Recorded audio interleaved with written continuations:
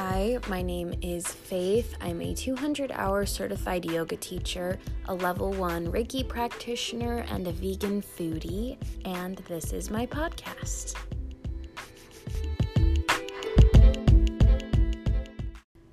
Today, I'm just going to be chit-chatting about emotional eating and my emotional eating story. So, the definition of emotional eating is the practice of consuming large quantities of food, usually comfort or junk foods, in response to feelings instead of hunger. And then there's a little tidbit. Experts estimate that 75% of overeating is caused by emotions. So I've struggled with emotional eating since I was very young. When my parents got a divorce, I think a big way of me coping was through eating. I ended up living with my mom and I turned into a latchkey kid, so I would come home from a long day of school and, kids can sometimes be mean. I'm dealing with my parents' divorce, so I dip some cheese in mayonnaise, which sounds disgusting, but at the time, I loved that. And both of my parents are really great cooks, and I think both of their love languages involve food. My mom has always been an avid gardener and a chef. During high school, I was so spoiled. She would literally get up at 5 a.m. every morning and just make me these beautiful breakfasts, like pancakes with berries or really fancy oatmeal or French toast, or sometimes she would get up early and bake muffins. And my dad and I, when I was little, developed barbecue sauce together. We have our own recipe, low-key, the best barbecue sauce you'll ever have.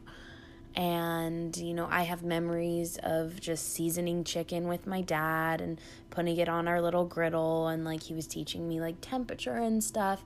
So I think it's really natural that I went to food for comfort when I was going through this really hard time in my life. And there's a quote that I really, really love by Hippocrates. I don't know if I said that right. Hippocrates. Let food be thy medicine and medicine be thy food. And looking at those unhealthy eating habits, I think it's very easy to shame it and be like, oh, I shouldn't have done that. It made me gain weight. I obviously wasn't healthy, and I have this habit of eating really unhealthy for a while, kind of emotionally eating, and then getting on health kicks and getting super in shape, and then falling back into emotional eating. And I'm learning how to work through that, which I'll share that at the end. At the time, even though I wasn't eating healthy and I wasn't really taking care of myself, I was doing what I needed to do to survive. I think it's really easy to get down on ourselves and even to get down on other people when we're not behaving, quote unquote, perfectly. But being human is really, really hard. It's not always easy to just be perfect, Animals are really in tune with their rhythm and they just kind of live their lives, live their dharmas, but humans kind of don't always know how to listen to ourselves, don't always know how to listen to what we really need. So we tend to medicate. I medicate with food, other people medicate with sex or drugs or smoking cigarettes or drinking. There's so many different ways that we just try to numb our feelings, and I think that goes hand in hand with let food be thy medicine and medicine be thy food. At different stages in your life, you need different things. You need to numb yourself in different ways to get through hard feelings, but it's also very important to, once you become aware of what you're doing, the first step to recovery is admitting you have a problem. So once you become aware of that, don't get hard on yourself. Like, you can forgive yourself. Like, we're all doing our best at the end of the day. Look at it and set an intention to be better, because the thing is, with those coping mechanisms, maybe they help you get through something emotionally, but what is the true cost? The true cost of emotional eating, is weight gain. Food really affects your hormones, so it can be a hormonal imbalance, which affects everything about you, from your skin to your mental health to I struggle with hormones, like it runs in my family, and having cold hands is like a symptom of hormones, like cold hands and feet. They literally affect everything. The food you put in your body is processed by your digestive system, and it turns into the energy that you use. It turns into you. So the true cost of eating really comfort or junk foods wasn't worth it to me. When I really get down to it, like, it's not worth it. I have these difficult emotions. The ancient Greeks believed in, I can't remember the exact word for it, but that emotions are like visitors in your body, and they would look at emotions through the lens of, this emotion is just visiting me. Why is it here? What is it teaching me? Why did it come in the first place? And I think that's a really, really healthy way to look at hard emotions, because when we're in the middle of these really hard emotions, it's easy to get swept up in the storm. But when we take a minute, take some deep breaths, and just think, what is this teaching me right now? Suddenly the emotion doesn't become a burden, but it becomes something that can lift us up, and it can become a catalyst for transformation. And when I got certified in my yoga teacher training, it all kind of started to surface for me that, like, food is something that's kind of hard for me.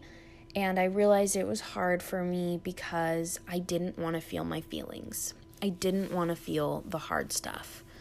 And maybe this seems a little bit too simple of an answer, but I really believe it is the answer. If you want to stop using whatever addiction it is that you have, like, you can even have an addiction to social media and numb yourself through social media, but if you want to get past that addiction, you have to feel the hard feelings, because you're never going to stop craving that thing that your brain associates with numbing unless you feel those feelings, unless you process them, unless you release them. You can't release a wild animal from a cage without unlocking the cage, and unlocking the cage seems really scary. And I think it's really important that if you're unlocking like a really big scary animal, you get the help that you need. So, seeking help from mental health professionals, from doctors, from, even like non-traditional healers, whatever you feel called to lean on for support while you're processing those hard emotions. It can be family, it can be friends, it can be a therapist, whatever it is for you, respect it. It's your journey. Not everyone responds to medication and talk therapy, and some people can't completely get by without medication and talk therapy, and both are perfectly valid and okay. And I think the most important thing in healing and in getting over any sort of addiction you have, even if you have an addiction to just like people liking you. I mean, I don't know how many of you have seen The Office, but Michael Scott is a perfect example of someone who is addicted to being liked and addicted to having everyone approve of him, and we see how that looks. Like, we can all learn a lot from Michael Scott. We can all learn a ton from Michael Scott. I love Michael Scott. I am Michael Scott. No, I'm not, but I very much relate to him. And yeah, I mean, just forgive yourself, seek help, breathe through it. Know that this too shall pass. Nothing is permanent. Everything changes. You are loved, whether you feel it or not. You are loved. You are love. And you can get through this. You may not feel strong, but you are strong.